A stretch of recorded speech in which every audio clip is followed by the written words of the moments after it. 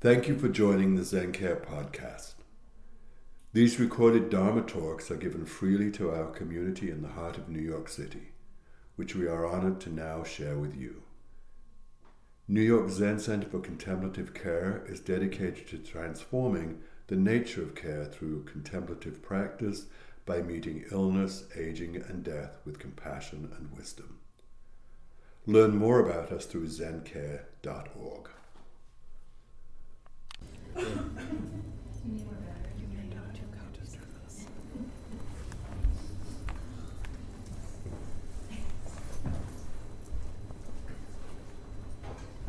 So good morning, everybody. Good morning. So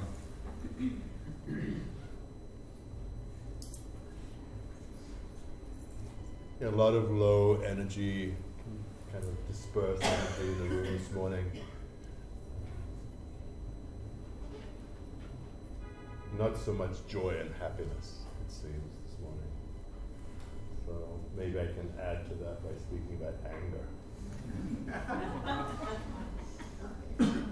That's kind of my favorite topic, is anger.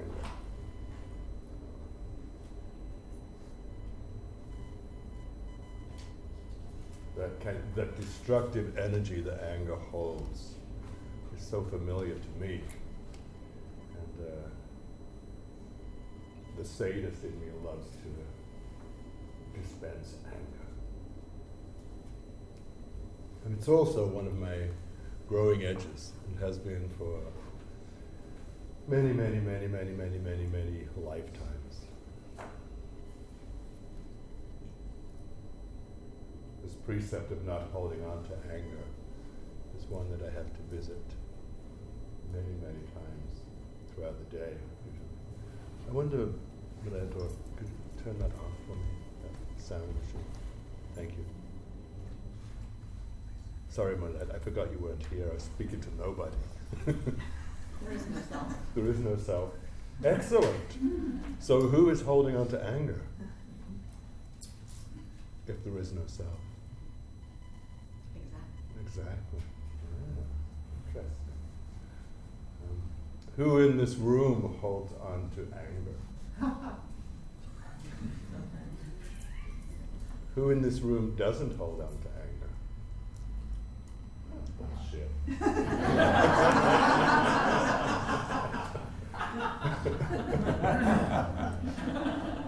We've had supervisions. I know you hold on. I know you hold on to anger. Someone once said, holding on to anger is like drinking poison in the hope that it will kill someone else. This is the 9th precept, not holding on to anger. Transforming suffering into wisdom. This is the precept of not being angry. Transforming suffering into wisdom. This is the precept of not being angry. This is from the Zen Peacemaker Order. I've had a couple of really beautiful poems last night as I was trolling through the web, the interweb, whatever it is.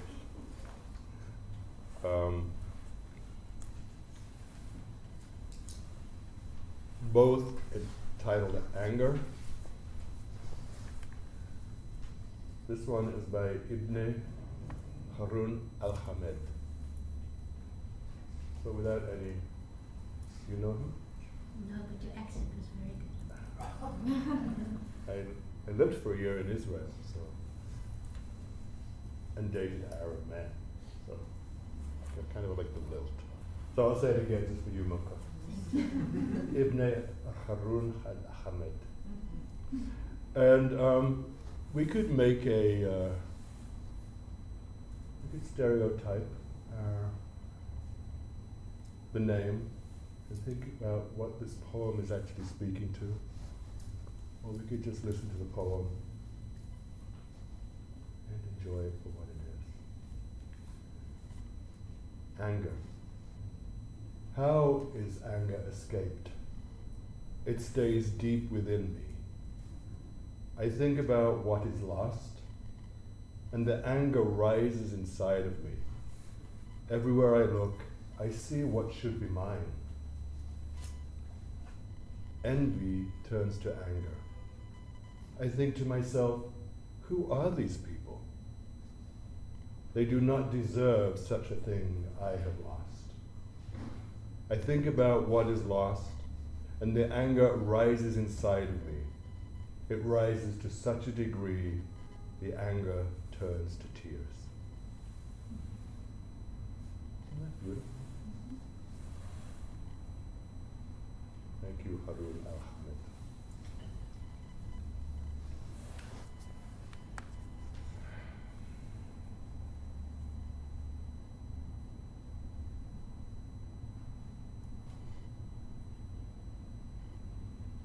As I said, anger for me is such a familiar presence, such a familiar friend in my life. There's so much anger in my growing up as a child, surrounded by really angry people, and the anger usually manifested in violent behavior, abusive behavior, and it became kind of the norm to be surrounded by that energy. So, on the one hand, it's this dark side of me. This, one of my shadow sides is this, that I can go to this place so quickly. It's almost like I live on the surface. I'm always kind of gliding over anger because it just comes up so quickly. It's not even, I don't even go from irritation to anger on the continuum. It's like, and I'm like, ooh. And the people that know me now know that it's like, it's just Chodo, just a moment. Because in the next moment, I can walk away and say, what happened? We're okay, it's all right. I mean, I just left, Hanoi, and I'm back in, on the beach in Tulum, But it's very, very destructive. Can be very, very harmful. And so I've spent a lot of my later years since coming to this practice apologizing for my actions, my sometimes unskillful behaviors, and sometimes very, very appropriate anger. But more often than not, there could be another way for me. And it's something I have to work on constantly and fail at constantly.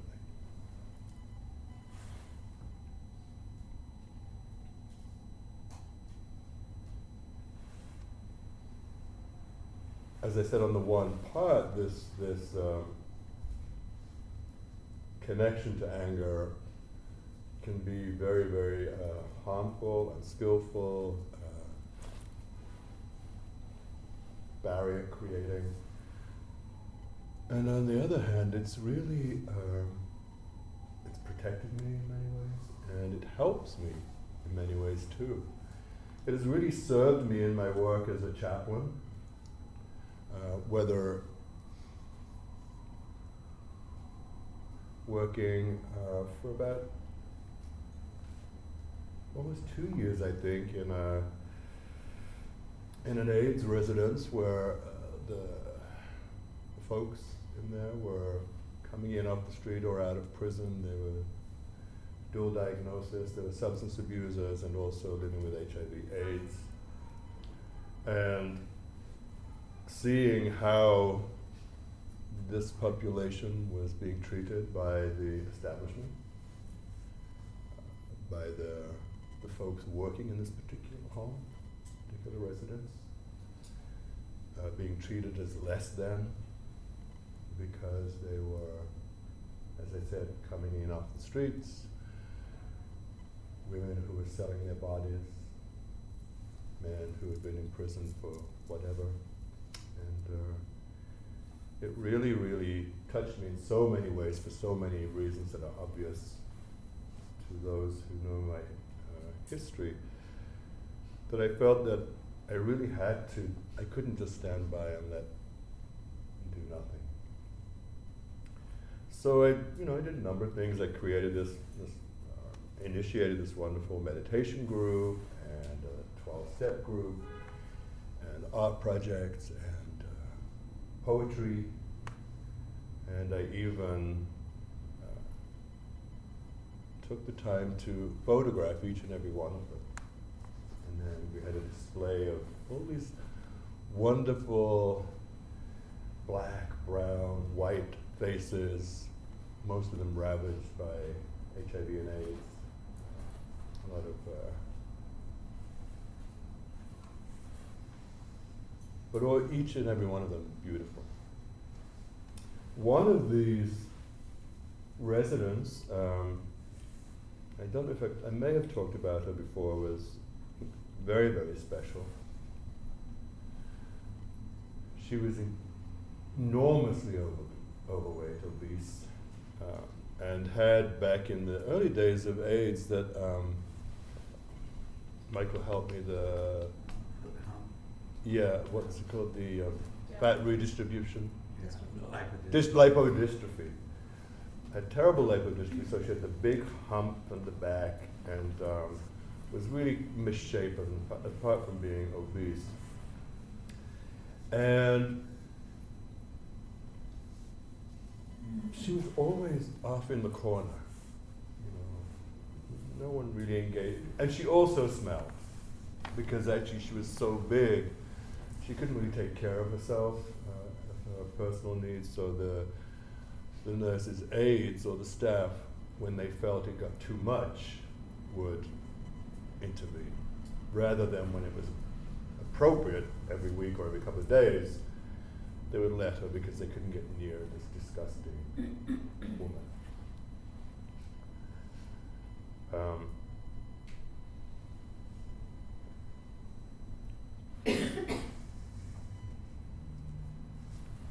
So I began a relationship with her. Let's call her Susan. So over the months of being with Susan, and really, people were afraid of her because she was so big and she was really, really angry. I have no problem with being with people who are angry. This is, I think I'm digressing, but the point I was trying to make is, for me, the anger serves me in so many ways because I can really sit in other people's anger. Because I have seen so much of it and experienced so much of it. It's like, you know what? You have no idea. It's like scaring me? No. So I'm able to sit very often, or more often than not, with people's anger, especially with Susan's. And over the months of listening to her stories, it became very clear why she was so angry. She had been abused constantly by her mother and stepfather and uncles from the time she was 10 up until the time she was 16, when she murdered her mother and her uncle, and then serving 25 to life in Bedford Hills.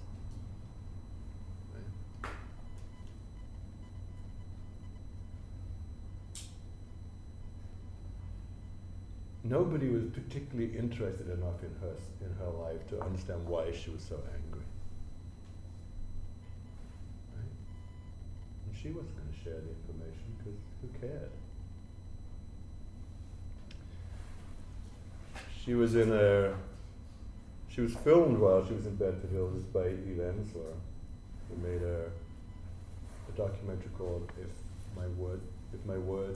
What was the documentary? Do you remember? If My Words, it's Eve Ensler documentary. Anyway, she was a part of that documentary, and for the premiere, which was uptown somewhere, she was invited to go to the premiere. And a couple of other girls from the residence wanted to go too, and she had nothing to wear. She was so big. So I took her to Burlington Coat Factory. And we got this enormous kind of moo-moo thing. And she'd never looked so beautiful.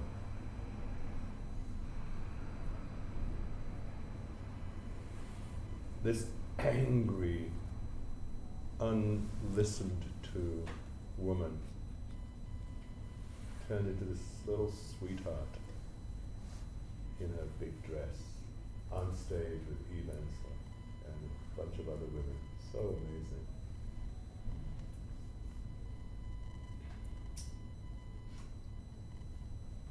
But we could just get past that which is in front of us, whether it's anger,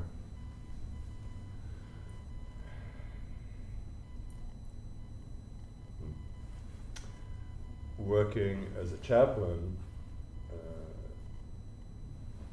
Koshin and I used to visit inmates in Sing Sing prison Sunday mornings to lead meditation and sit zazen and give a Dharma talk. And these guys were not there for shoplifting. You don't go to Sing Sing for shoplifting. Pretty hardened criminals. And a few of them were there because they had committed really serious crimes out of anger. Anger at the situation, their own upbringings, their own color of their skin, the treatment they received. All sorts of things. And to sit with those men and listen to their stories, and to be able to find the lotus in the shit of their lives. And for them to be able to find it so incredible. They came to this practice of Buddhism, not Zen particularly, but we were the teachers there, the Zen teachers there, so really devoting themselves to turning their lives around, turning away from anger and towards something different.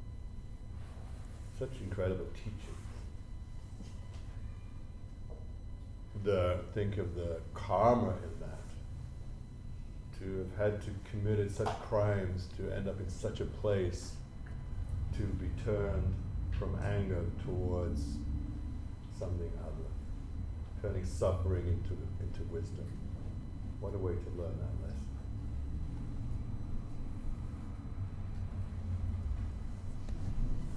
So in the work that we're doing, how do we experience or witness anger?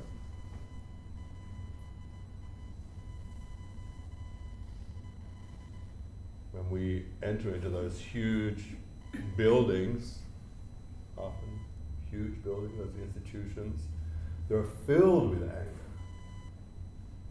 You walk in the door, or you walk into the room, or onto the unit, and kind of like being in here this morning, the energy of kind of disengaged, sadness, not sure. You can definitely feel the energy that was here this morning. And the same is true often of walking into a patient's room. What is it like to be that patient in the bed that is suddenly being diagnosed with a terminal illness? Or maybe facing amputation, or is being discharged with nowhere to go, no home to go to, or is just generally pissed off, because they're in hospital. What is it like when the family members are really angry and we're walking into that room? And how do we deal with that? The staff on the floor. So much anger in this container of healing, these hospitals, these places where you're looking for cures and comfort and care, and often just underlying all that is this anger. all the other emotions that are present. I believe that we can't touch into any of those emotions or be sensitive to any of those emotions unless we've looked at them in ourselves, unless we've really done our work. Where does anger reside in me? Each of us raised our hands this morning. Each of us know how to hold on to our anger. Do we know where that resides in us? Do we know why we're holding on to it? What touches into it? When I am able to fully step into my own anger, then I'm able to fully be present to another's anger. As I said, I've done a lot of work around this, and I will continue to do until the day I die. Probably die angry. I don't have that vision of laying on my little cotton pillow and saying, "This is so beautiful. I'm ready." I'll probably be really pissed off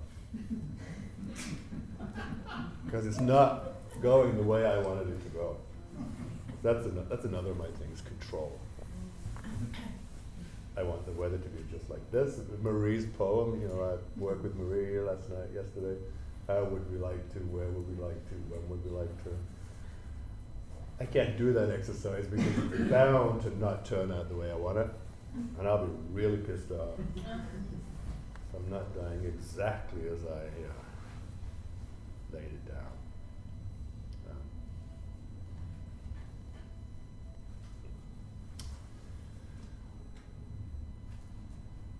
So how do we work with our own anger?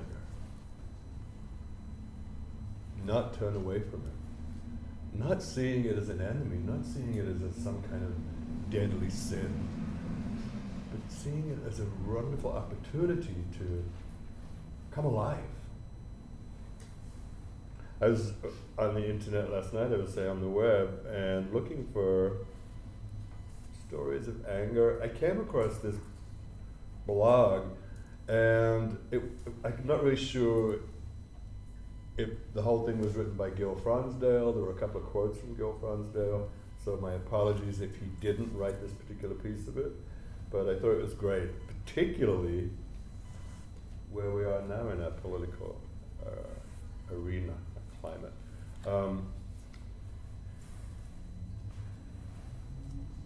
So whoever wrote this blog, and if indeed it was Gil, said, "One morning, I was drinking tea and reading the newspaper at home.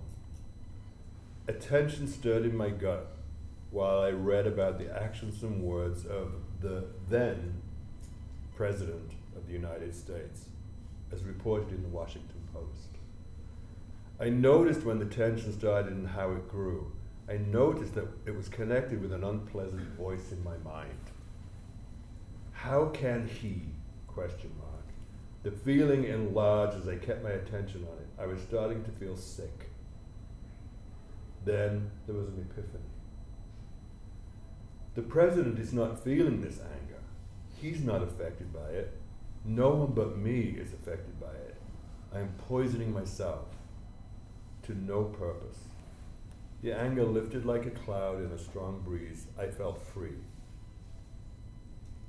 I'm happy to report that since that time, I hate X has departed from my vocabulary, both external and internal. The poor old, now ex-president, will get by in spite of my disapproval, but he no longer has an excuse. There's no longer an excuse for me to have a tantrum, even with myself. And I'm a better citizen without the poison of hatred." I just thought that was kind of interesting. I happened upon that little blog spot. There's a story of the Buddha that is confronted by the angry and displeased Bharadvaja, the abusive. Now, a lot of these in these Buddhist stories, it would be, so-and-so the abusive, so-and-so the stealer, so-and-so the beautiful, so-and-so the awful, so-and-so the hater, so-and-so the beast. So this is Bharadvaja the abusive. Approached the Buddha and abused and reviled him with rude, harsh words. When he had finished speaking, the Buddha said to him, "What do you think, Bharadvaja?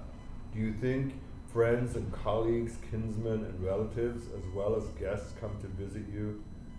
Sometimes, do you think friends and colleagues, kinsmen and relatives, as well as guests come to visit you? Sometimes they come to visit, Master. Do you then offer some food or a meal or a snack?" He said, "Sometimes I do, Master. But if they do not accept it from you, then to whom does the food belong?" Bharadvaja responded, "The food still belongs to me."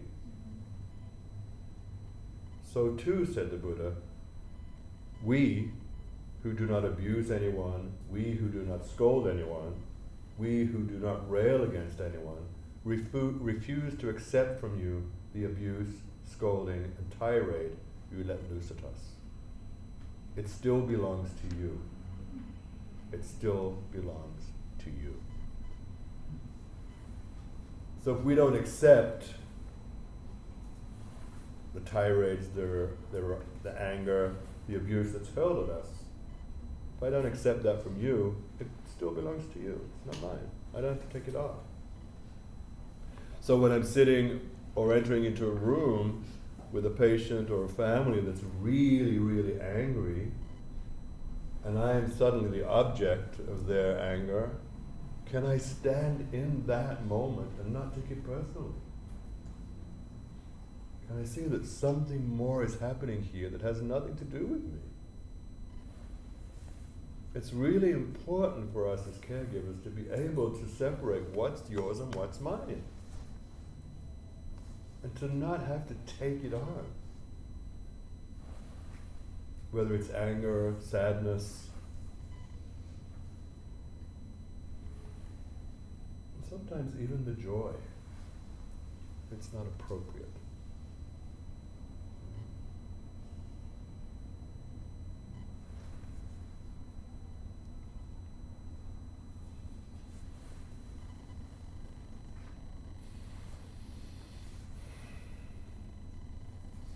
It's so easy for me to go down a long road of anger.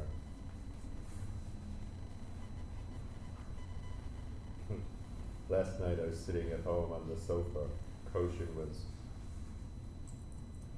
in a state of retirement.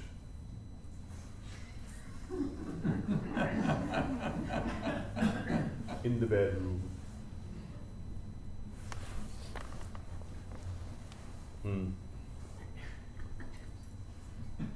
And I'm sitting on the sofa. Oh, and so prior to this, we have these two big cats we talk about. Boychik is the baby. Boychik is the object of all my love and affection. After Koshin. Probably before. Boychik can do no wrong in my eyes. He's just the most incredible, as I said, object of my love. And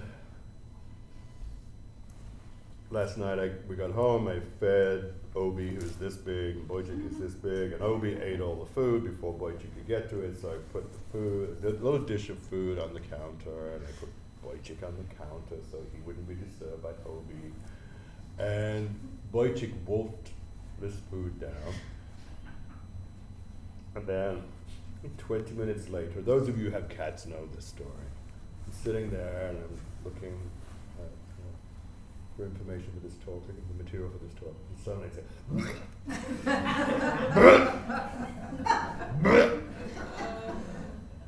and not in the kitchen, not in the bathroom, not, God forbid, in the bedroom where Koshin is, but right in front of me. And it's dried food. You know what dried food happens when it gets into the stomach? It swells. That's what it's supposed to do. These little pellets are now this big. And there was a mountain of puke in front of me.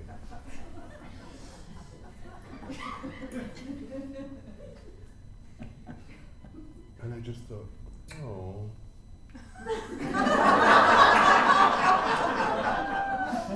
Oh, look at my little baby puking. And I was just filled with so much love. And then it turned to, I can't fucking believe it. Koshin, come and see your son. He's puked all over the place. Come and see him. And he's like, no, it's too gross. I can't.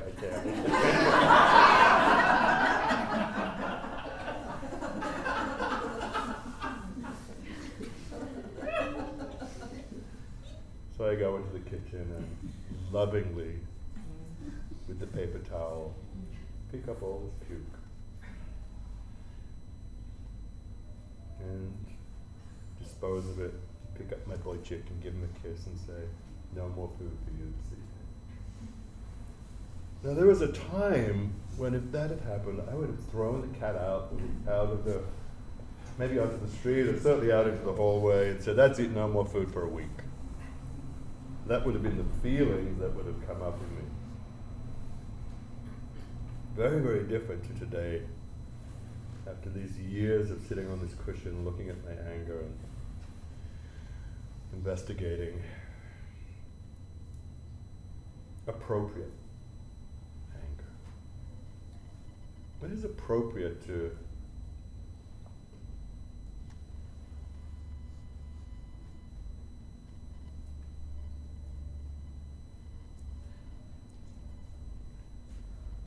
pull out from my pocket or wherever, my heart, the wisdom of these teachings? Yeah, just hoovered the carpet, just had my dinner and there's puke in front of me. To be able to say, wow, what a suffering little being Wojciech is.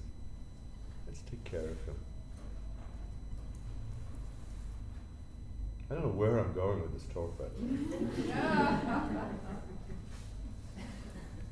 So I'm going to open it up a little bit. We don't usually do this in these talks. Oh, I have another poem here I'd like to read. It's by a woman poet.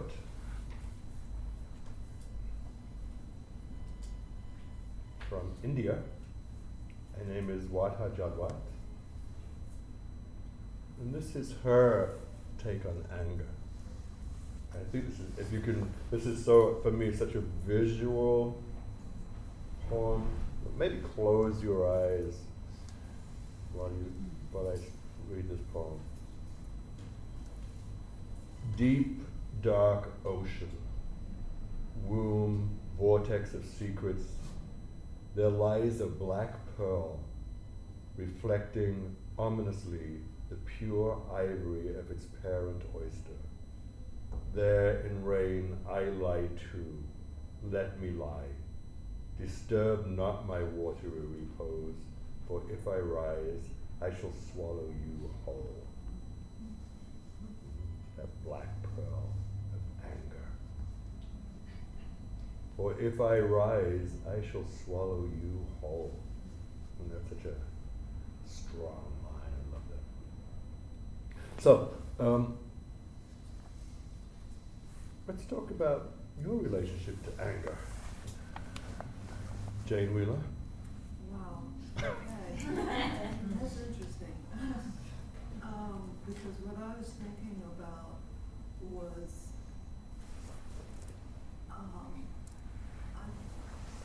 while I totally respect that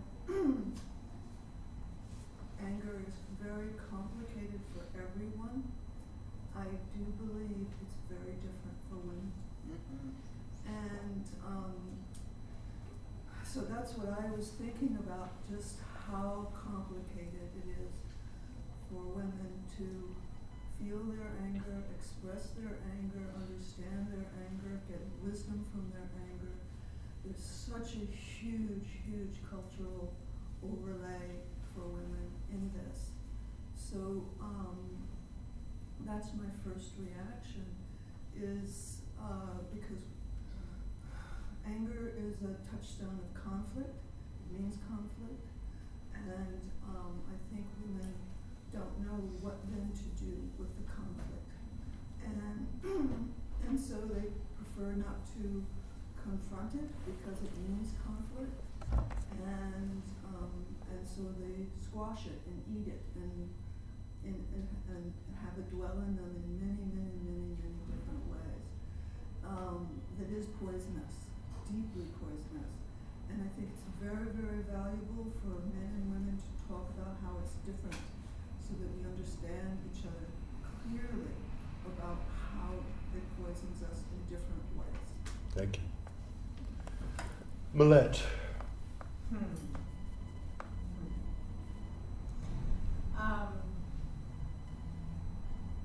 I think for me there's a lot of discomfort around other people's expressions of anger. Even hearing about it, I think, causes a lot of anxiety. And it's shameful. It feels like that was the message for me. That you should feel ashamed for expressing anger, particularly towards people closest to you, which is complicated because oftentimes the people closest to you are the ones who are triggering the most anger, and so what then? What then? Thank you. Someone else. Talk about your relationship to anger.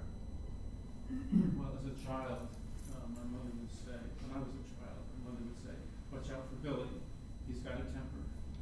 And when I look back on it, I realized that, in fact, my anger, I think, was justified.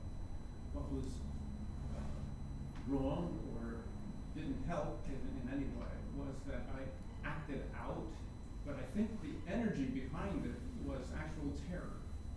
I think that I was really, really scared of what was happening as a result of the way I was being treated, the injustices I would see. And so I had, I think in my life, had witnessed males acting out, but realized later in my life that acting out really was being scared shit. It has nothing to do with what's really wrong, what's creating the injustices. It's a whole other thing that distracts not only the individual expressing it, but the people hearing it. So no communication takes place other than hurt. The person is expressing it as hurt, the people receiving it are hurt. And I believe there is such a thing as justified anger, and it needs to be expressed, and it needs to make a difference in the world. Raisa.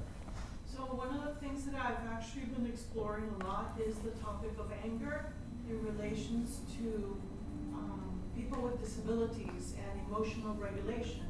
Because anger, on the flip side, is a way of self-preservation, of keeping you safe. And a lot of children that have disabilities, or specifically autism, when they're in school, one of the first reactions is that they're always being labeled as the angry kids, the angry child, the suspensions, let's put him in a cluster because he's angry. And really what it's all about is that this child with very limited communication is trying to protect himself. And so one of the things that I was exploring was how Buddhism is so, it's like a saving grace for people with autism and children with disabilities, because when that energy starts rising up in you, and I'm speaking for myself, when that energy of anger starts rising up in me, I'm able to identify I'm getting angry, and this is the source of my anger. And instead of having, this from 0 to 100, it's easier to get that fire blaze down. And so that's one of the things that I've been trying to work with families that have children, because you know they're always being labeled as the explosive child and let's just contain them so they're not a problem. But really, in reality, it's all about teaching those self-reflection skills to be able to identify this energy and then, you know, be mindful of their actions. Thank you. Thank you. I'm not sure that it's relates only to Buddhism. I mean, I think in many traditions they're taught how to be with that anger, to work with it. And I've been sitting for a couple and a half decades right now, and I go from 0 to 100 in, you know, so my practice has allowed me to be more aware of my anger, but for me, it hasn't stopped that trajectory from there to there. I wish I could find that middle way. Still working on that one. Doc? Yeah, for me, this anger harkens back to last month's precept of intoxicants, particularly righteous indignation, which really for me was an intoxicant that I could hold on to and spin. And I think the raw emotion of anger is short-lived. It's the story that we attach to it.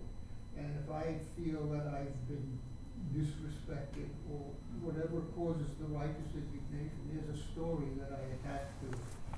And that's real fodder for me to ruminate about it, chew on it over and over and over. And that's how I tend to hold on to the anger. And it's the emotion is long gone, but I am now creating the suffering that goes along with it. I know exactly what you're referring to. I don't know exactly how you feel, of course, but I know for me there's so many stories that I can tap into. So it's always about something. What is the saying? If it's hysterical, it's historical. There's always, when I go to that place of real anger, and Koshin's actually great at saying, okay, what's going on right now? Who's in the room? You know, it's like, it's not Chodo. Because it's attached to some old story. And when I can take a breath, it's like, yeah, that's where that's coming from. It's nothing to do with this present moment, right? Which is why it's so important for me in these encounters with patients or doctors that we have in the room, or nurses, or the staff, when they're really going at it, triggers something in me, it's usually nothing to do with the person in front of me. It's like, wow, let me figure this out for a second. And then you have to walk away and come back. Someone else? Allison? I agree with what you said about anger being, well, I was taught that anger outward is, well, fear is the basis of it. And when you direct your anger, your fear outward, it becomes anger. When you direct your fear inward, it becomes like a sadness, like a depression. And so, yeah, you know, it's really very much fear-based. I know with me, my anger is fear-based. And the way I learn to work with anger is through the elements. You know, like, you don't, it's not necessarily going to work to fight fire with fire, because if you have two, you know, elements of fire, you're just going to have this like. So, you know, for me, the way I deal with anger is to come at it, you know, like through an earthy way, which is kind of like what's done with you when you get crazy, and it's like, okay, where is it coming from?